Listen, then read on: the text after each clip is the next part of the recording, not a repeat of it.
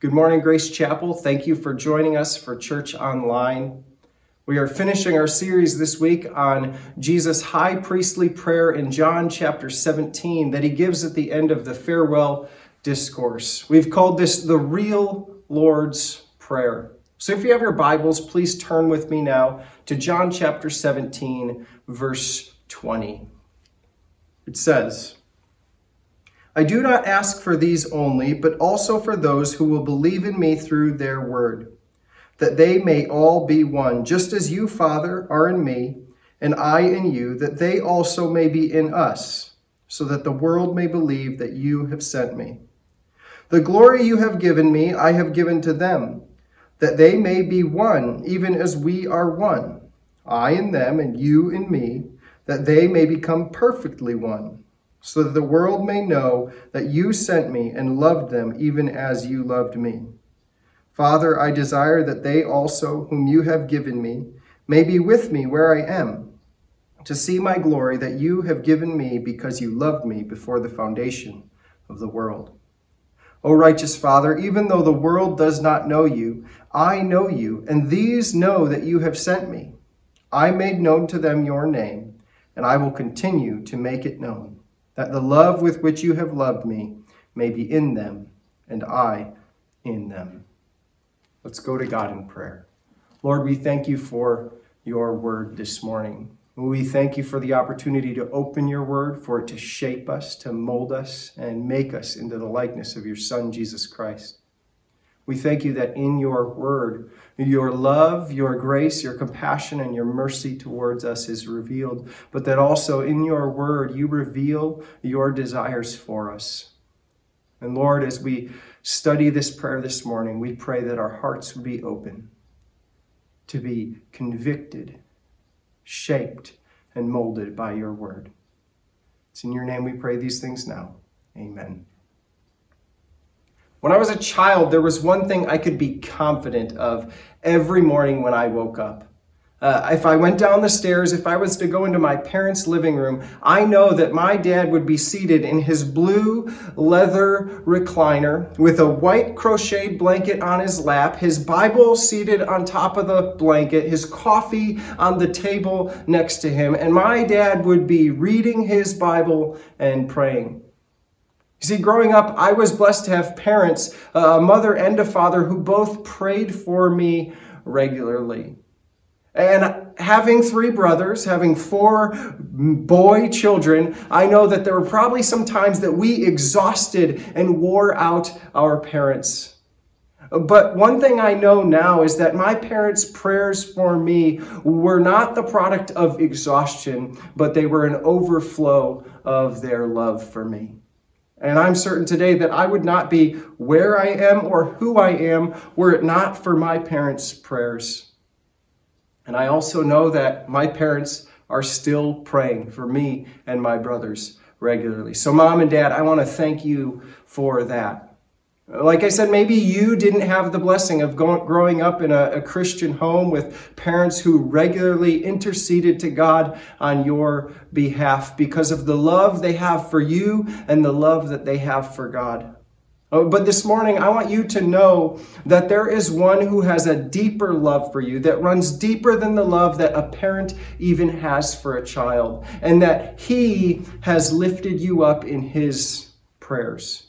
In John chapter 17, we read this in verse 20. Jesus in this prayer has prayed for his own glorification. He has prayed for the disciples who have been with him. And in verse 20, he makes a subtle turn.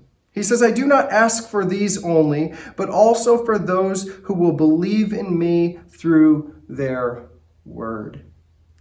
Jesus looks forward through all generations, through all geography, all nations, and he looks forward to everyone at every time and in every place who would place their faith in Jesus Christ. And Jesus himself prays for them. You see, there's deep comfort in knowing that our Savior, Jesus Christ, has prayed for us. He has lifted up our name before the Father. But it wasn't just in John 17 that he did this. We know from Scripture that he is still interceding to the Father regularly on our behalf. This is the love that Jesus Christ has for us. In John 17, when Jesus is praying, we know that the pressures of the world are closing in around him. We know that he is about to go to the cross where he's going to die for you and for me. He's going to die for our sins. And with this pressure closing in, with the pressure squeezing him, his heart overflows with intercession for you and for me. He looks to us. And we saw last week, as Pete shared, that Jesus prays for a number of things for followers of Jesus Christ. He prays for our protection, that the Father would protect us. He prays for our joy, that we would have his joy. And he prays for our sanctification. And this morning, we're going to look at two more things that Jesus prays for believers. He prays for our unity, and he prays for our glorification. And having looked at these two things, we want to look at the purpose that he prays for these things in this prayer. So the first thing we see that Jesus prays for here is he prays for our unity. Look at verse 21. He says, that they may all be one. He comes back to it in verse 22. He says that they may be one even as we are one. And in verse 23, he says that they may become perfectly one. And Jesus prays for our unity. The need for this prayer should not be surprising to us. We live in a world that is divided amongst themselves. We are racially divided. We are politically divided. We are socioeconomically divided. And if you watch the news, we are even divided in our responses to the coronavirus pandemic. The ruin of the human race is that we have been alienated from God through sin. But sometimes maybe we fail to understand that because of our alienation from God through sin, those same sins have left us broken and scattered amongst ourselves. They've left us alienated one from another. And occasionally in our society, we make attempts at unity, but oftentimes those attempts are superficial at best.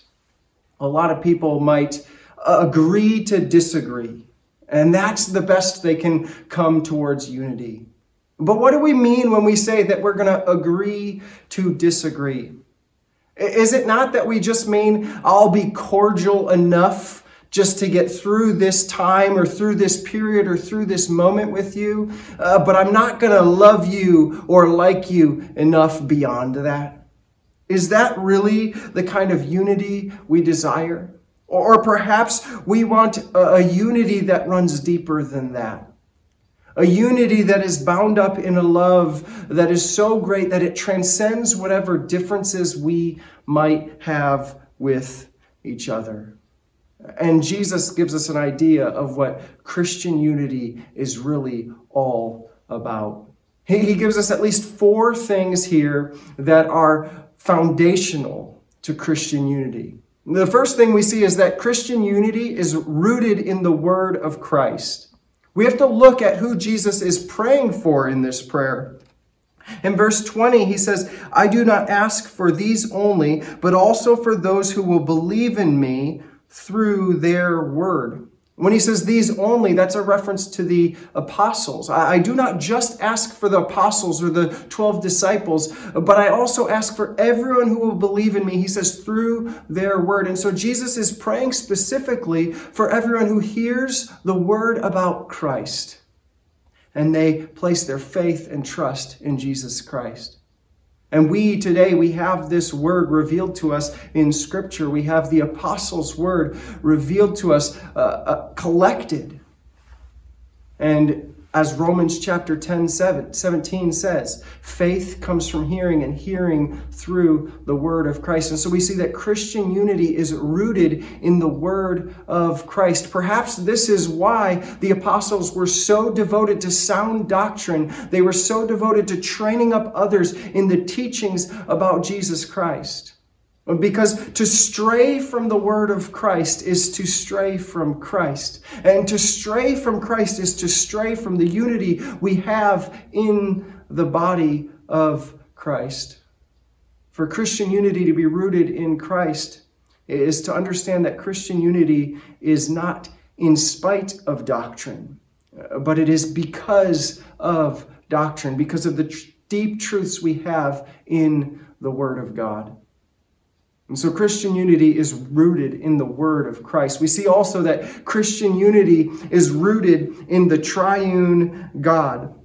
In verse 21, we read this: "Just as you, Father, are in me, and I in you." Verse 22, he comes back to it, "that they may be one, even as we, Father and Son, are one." This is an astounding claim. What does it mean to have unity rooted in the triune God? Well, there's something about the triune God. We see that there's the Father, the Son, and the Holy Spirit. And this triune God has a unity in that they are one, and yet they are not the same. The Father is not the Son is not the Spirit is not the Father, and vice versa. However, they are united together. And so the will of the Father, the activity of the Son, the empowerment of the Spirit, all work together towards one end goal, which is the salvation of all God's people. And I think the church, Jesus says here, is to have that same kind of unity. Not uniformity. We are not all the same. We don't sacrifice any personality that we have as individuals, but we have unity around one common mission. Our unity is to fulfill the will of our Father who is in heaven. We also see that Christian unity is rooted in union with Jesus Christ.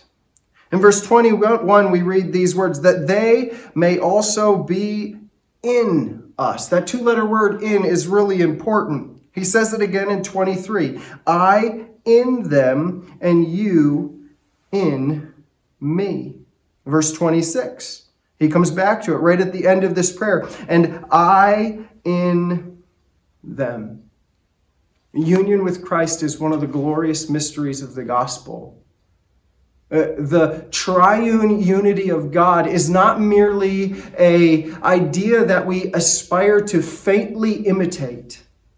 But the mystery of the gospel is that we, some miraculous power of God, come to participate in that unity.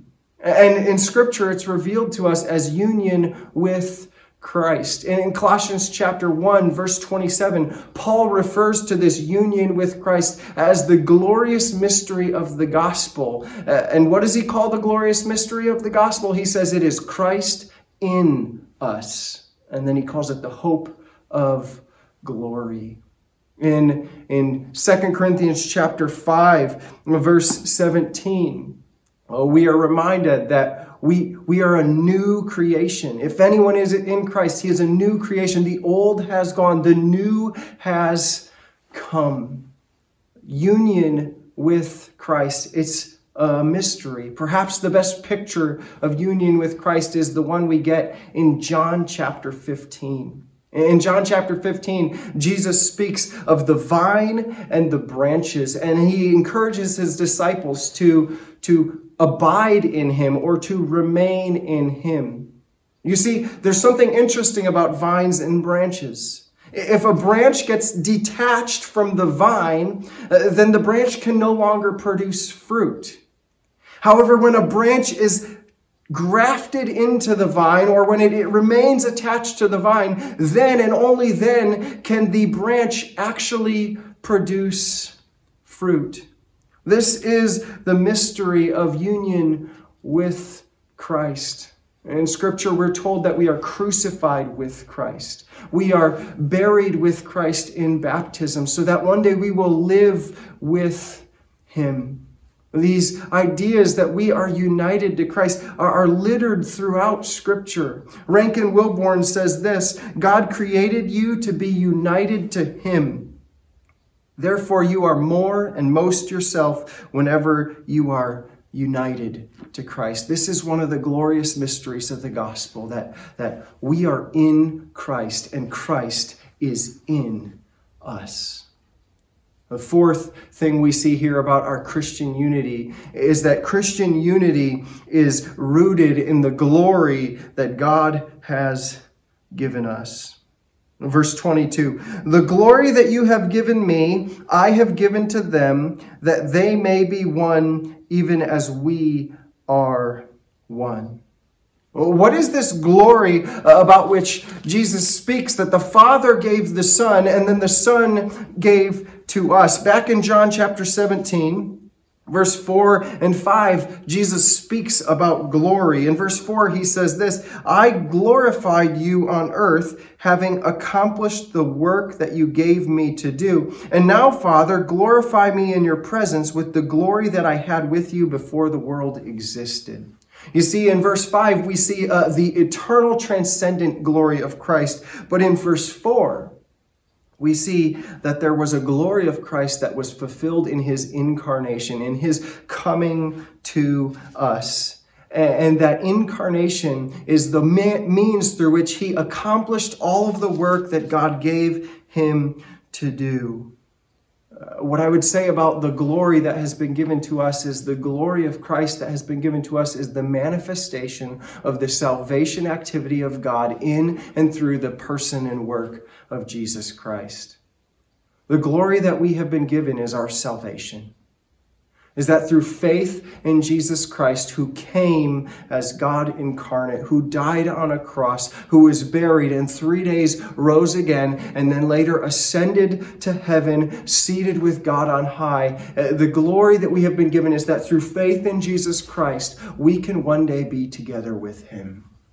This is an astounding reality of Scripture. Scripture says that we have been sealed with the promised Holy Spirit. It says we have been adopted as sons. It says we have been given the word of Christ in which the truth about Christ is revealed. It says we have been given the name of God. It says we have become partakers in the divine nature of God. Scripture repeatedly reminds us of the glory we have because of our salvation.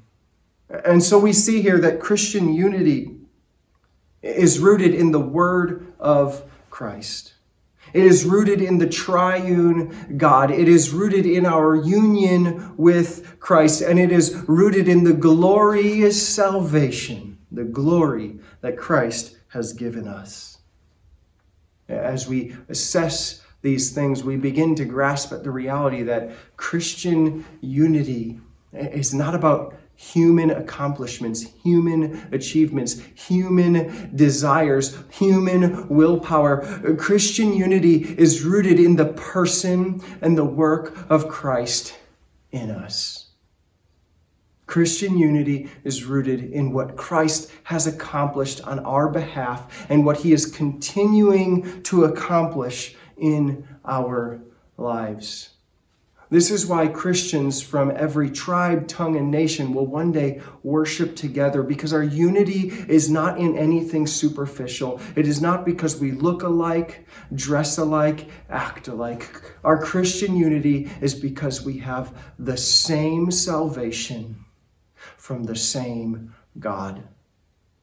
I think oftentimes about many of the missions trips that I have gone on. I've gone to places where the people don't speak the same language as me, where they don't dress in the same kinds of clothes as me, where they don't live in the same kinds of homes that I've grown up in and that I presently live in, where they don't have the same kinds of jobs that we work here in the United States. Their backgrounds, their experiences are drastically different than mine. But one of the things that stands out to me from all of these missions trips is that on every single one of these missions trips, I come to the place where I have a close bond with somebody who is nothing like me. A bond that transcends all of our differences. And in every case, that bond we share is the bond we have through the common faith that we have in Jesus Christ. This is Christian unity. We are one family across nations, across generations. We are one family of God, united together, just as the Father, the Son, and the Holy Spirit are one. And now Jesus has this desire for us, that we would actually look like that.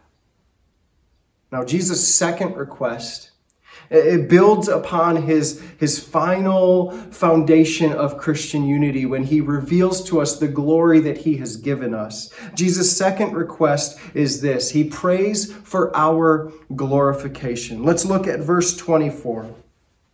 Father, I desire that they also, whom you have given me, may be with me where I am, to see my glory that you have given me, because you loved me before the foundation of the world. Jesus prays for our glorification. As you read those verses, when he says, Father, that they may be with me and that they may see me, we start to grasp at or get an idea of the Christian concept of eternity. You know, there was a show that recently ended. The show is called The Good Place. And a short summary of the show is that it's a story about all these characters who are trying to get to the good place. Now, the good place is nothing more than a syncretized idea of heaven, a place where all the good people go. However, in the series finale, something tragic happens. The people all get there, and it doesn't quite live up to their expectations. You see, there's this human idea we have about heaven that fails to grasp heaven's eternal realities. For a lot of people, heaven is just that place where we can be kind of concave in upon ourselves. It's the place where we can selfishly pursue our greatest desires for all of eternity, where we can do whatever we want and whatever we think will please us until the end of time. And so if you want to play basketball for all eternity, you can play basketball. The lights never actually go out. If you want to shop, well, you can shop till you'll never actually drop. If you want to read books for all eternity, then the Library of Congress will have nothing on the Library of Heaven. Unfortunately, within this idea of heaven, we fail to realize that all of eternity spent trying to please myself with my own pleasures and desires will not satisfy. There's something about the redundancy of eternal self-fulfillment, of eternal self-gratification that fails to fully satisfy. But what if eternity is about something more? Well, what if in our glorification, we come face to face with a God who is so holy, so transcendent, so gracious, so merciful, so compassionate, so kind, and yes, so glorious that we would give up 1,000 days of beach vacations just to spend one day with him. As it says in Psalms 84:10, better is one day in his courts than thousands elsewhere. And this is the idea that Jesus gets at when he makes this request. He prays, Father, that they will be with me where I am, to see my glory that I've had before the foundations of the world. Jesus desires for us to come to be with him, for us to be in his presence.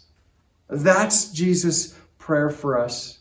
And when we're there, he says we will come face to face with his glory. In 1 John chapter 3, John says something similar. He says this, Beloved, we are God's children now. That's the glory we have already through faith. That's the salvation we have in Jesus Christ presently. We are God's children now.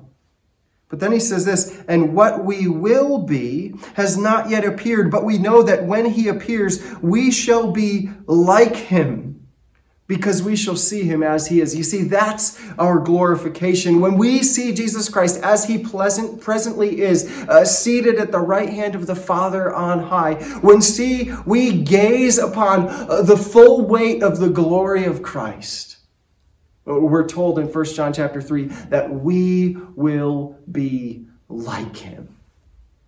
There's going to be no more pain, no more tears, no more sorrow, no more death.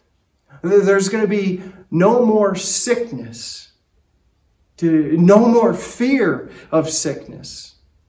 And we're also told that there's going to be no more hostility between people of different tribes, tongues, and nations. This is our glorification, that when we gaze upon Christ in eternity, we will become like him. And the book of Revelations reminds us that in that day, people of every tribe, tongue, and nation will worship him together. Now, why does Jesus pray these requests?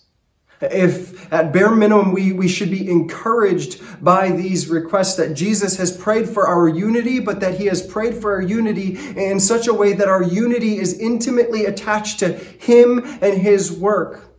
But he also prays for our glorification because he knows that one day we will come to be with him. I think there is an encouragement in these prayers. You see, as Oswald Chambers says, is we have to learn to live in the gray days in view of what we have seen on the mount.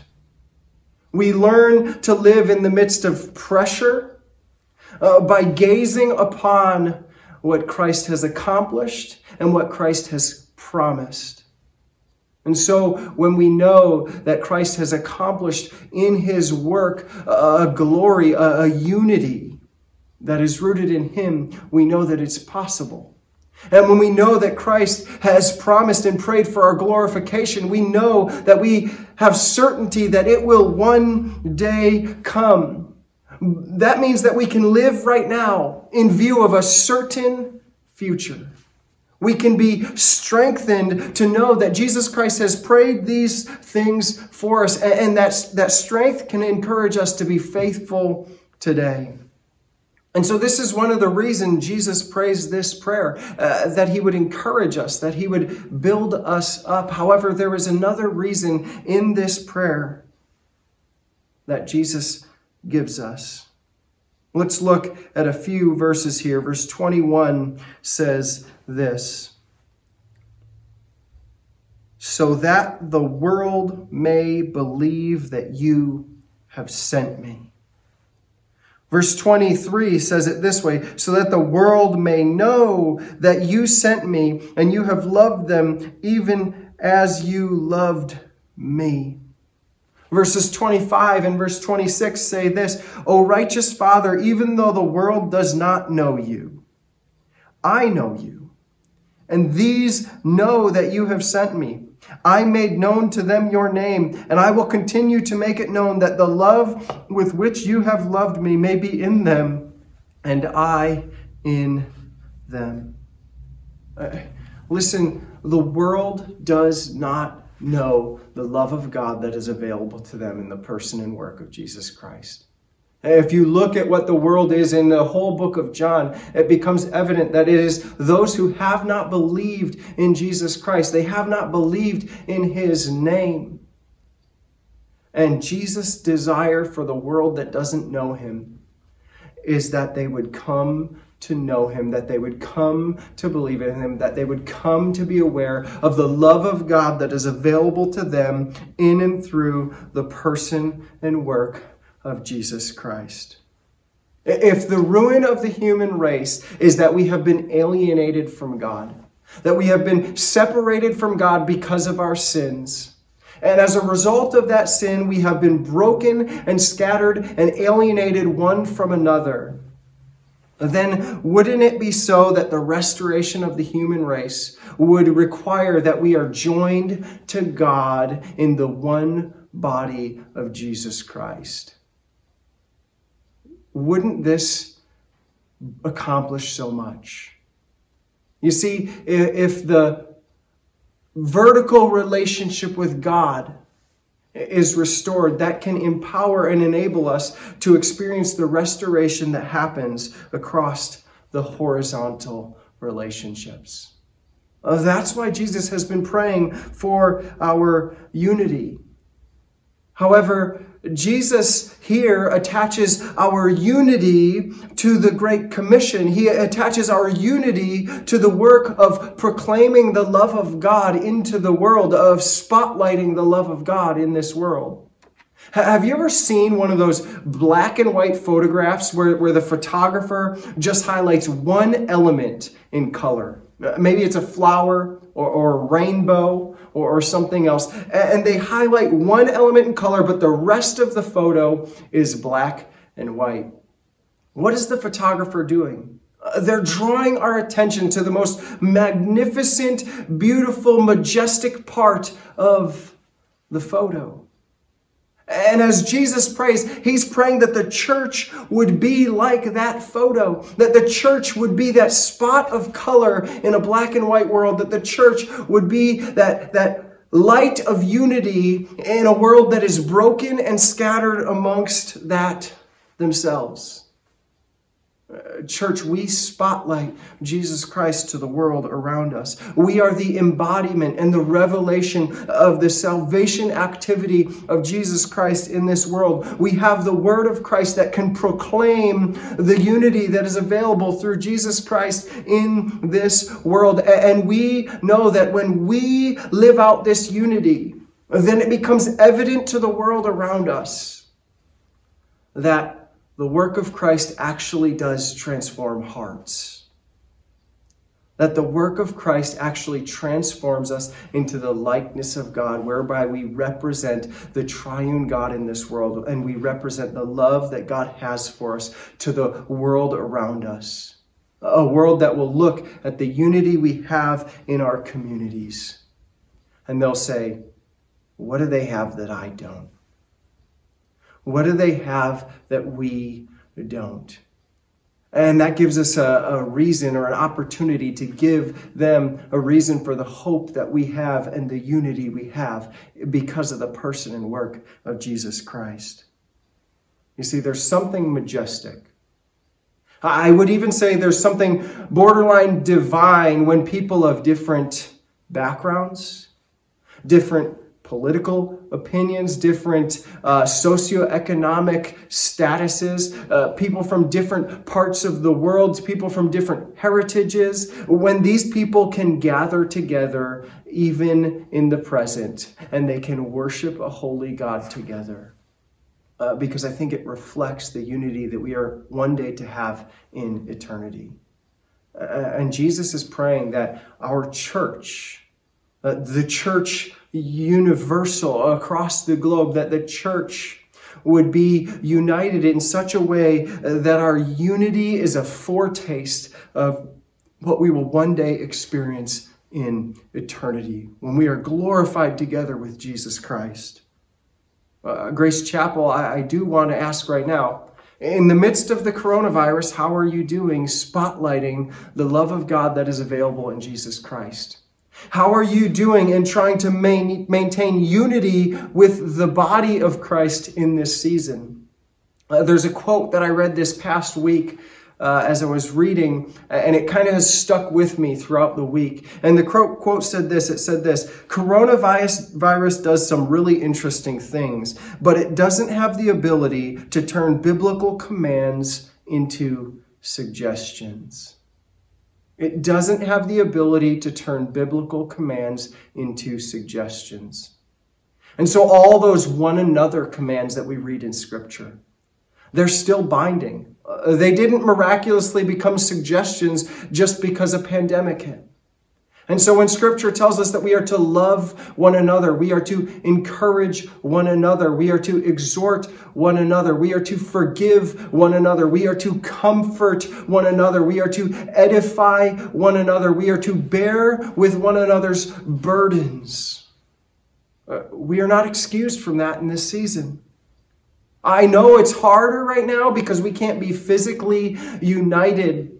And it's going to demand that we have some creativity. We're going to have to think creatively about how we will love one another, how we will be united, how we will bear with each other's burdens, how we will accomplish these things in this season.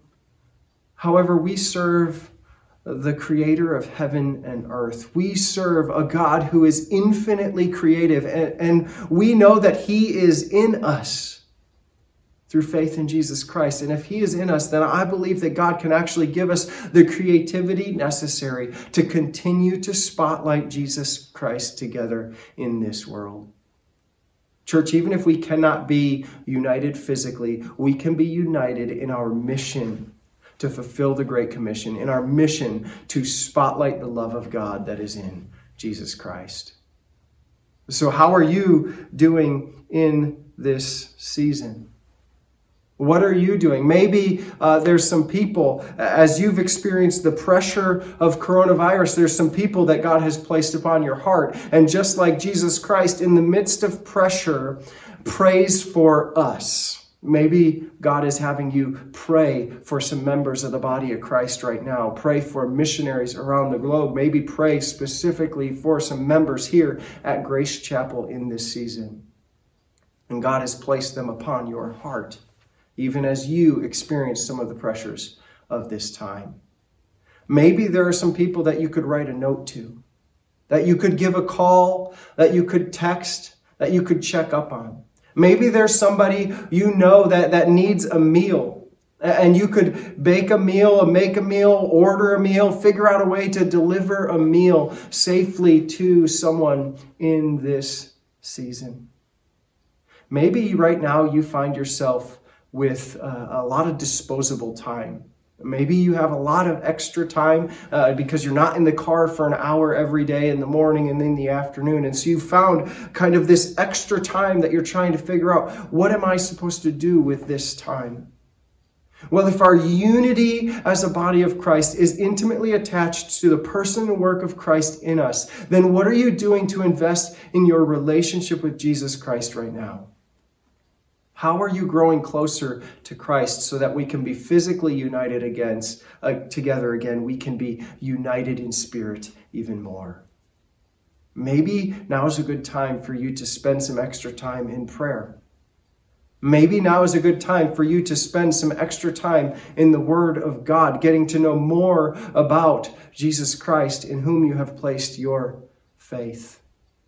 Yes, it is a difficult season. Yes, some creativity is going to be necessary. Yes, it's going to require some devotion and commitment to maintain unity. But do we have the love of Christ in us that causes us to be willing to endure through this season?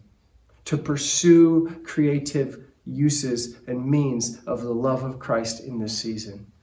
I want to share a story. It's a story from one of our missionaries that I received this past week. And I've had to remove their names just for their own safety. But I do want to read this. It says this: almost 2.5 weeks ago, we noticed a truck in the parking lot that is adjacent to the backyard of the mission house that we are living in. We saw it the next day and then the next, leaving only occasionally and then returning. We must have been bored, hey? In our defense, we can see the parking lot from our dining room and the kitchen windows. And we noticed that a young man was in the truck day in and day out. On Friday night, I asked T to go over and see how he was doing or if he needed anything, food or a blanket or even a bed to sleep in for a few nights. T came upon a 20-year-old young man who had lost both of his jobs, his apartment, and had nowhere to turn, especially in light of the coronavirus. T walked over and offered him home-cooked meals several times, but it wasn't until Saturday night that he showed up on our doorstep. From that moment on, we welcomed him into our home and family. It took him a few nights to warm up to the idea of sleeping in our house. We can be overwhelming, I'll admit. Thankfully, the snow and cold came. Mama Bear kept telling him that she would feel better about him not freezing in a truck throughout the night. He succumbed to my persuasion. Now he has a bed in our game room and is a part of the family. Please pray for Kellen. He is an unbeliever who has been jaded by a seeming God who allows bad things to happen to good people. He has experienced an unpresent God. Our hope and prayer is that he can see Jesus in skin as he lives with us. While we are certainly far from a perfect family, having Kellen in our home has given us all a renewed vision of why we are here on earth, to give God the glory in all that we do and say and think. What we do for the least of these, we do for him and him alone. We count it a privilege to be able to love on Kellen and point him to Jesus. At one point before Kellen showed up on our doorstep, we told 6-year-old S about a young man living in his truck, and we asked him, "What do you think we should do for that young man?" Without being prompted in any way, S responded, "We need to give him food and a bed. He needs to stay with us." Our season requires some creativity. It requires our eyes to be open to the needs of the world around us. And it requires us to be ready and willing to be faithful to spotlight the love of Jesus Christ in this season. Grace Chapel, let's be united.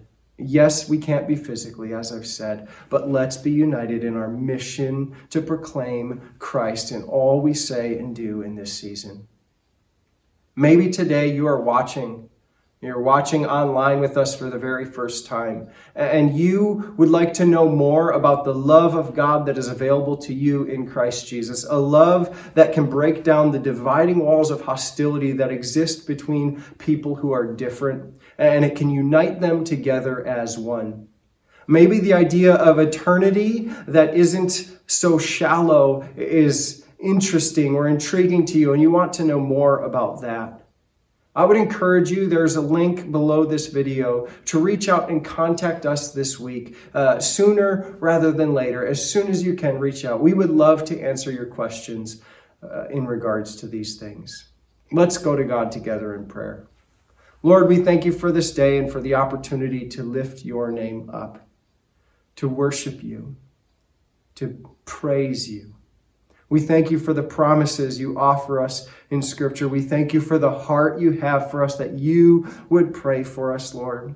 Lord, we pray that we would be a witness in this world for you. Lord, we pray that we would spotlight the love of God that has been given to us in Jesus Christ, to our neighbors and to all nations. It's in your name we pray these things now. Amen.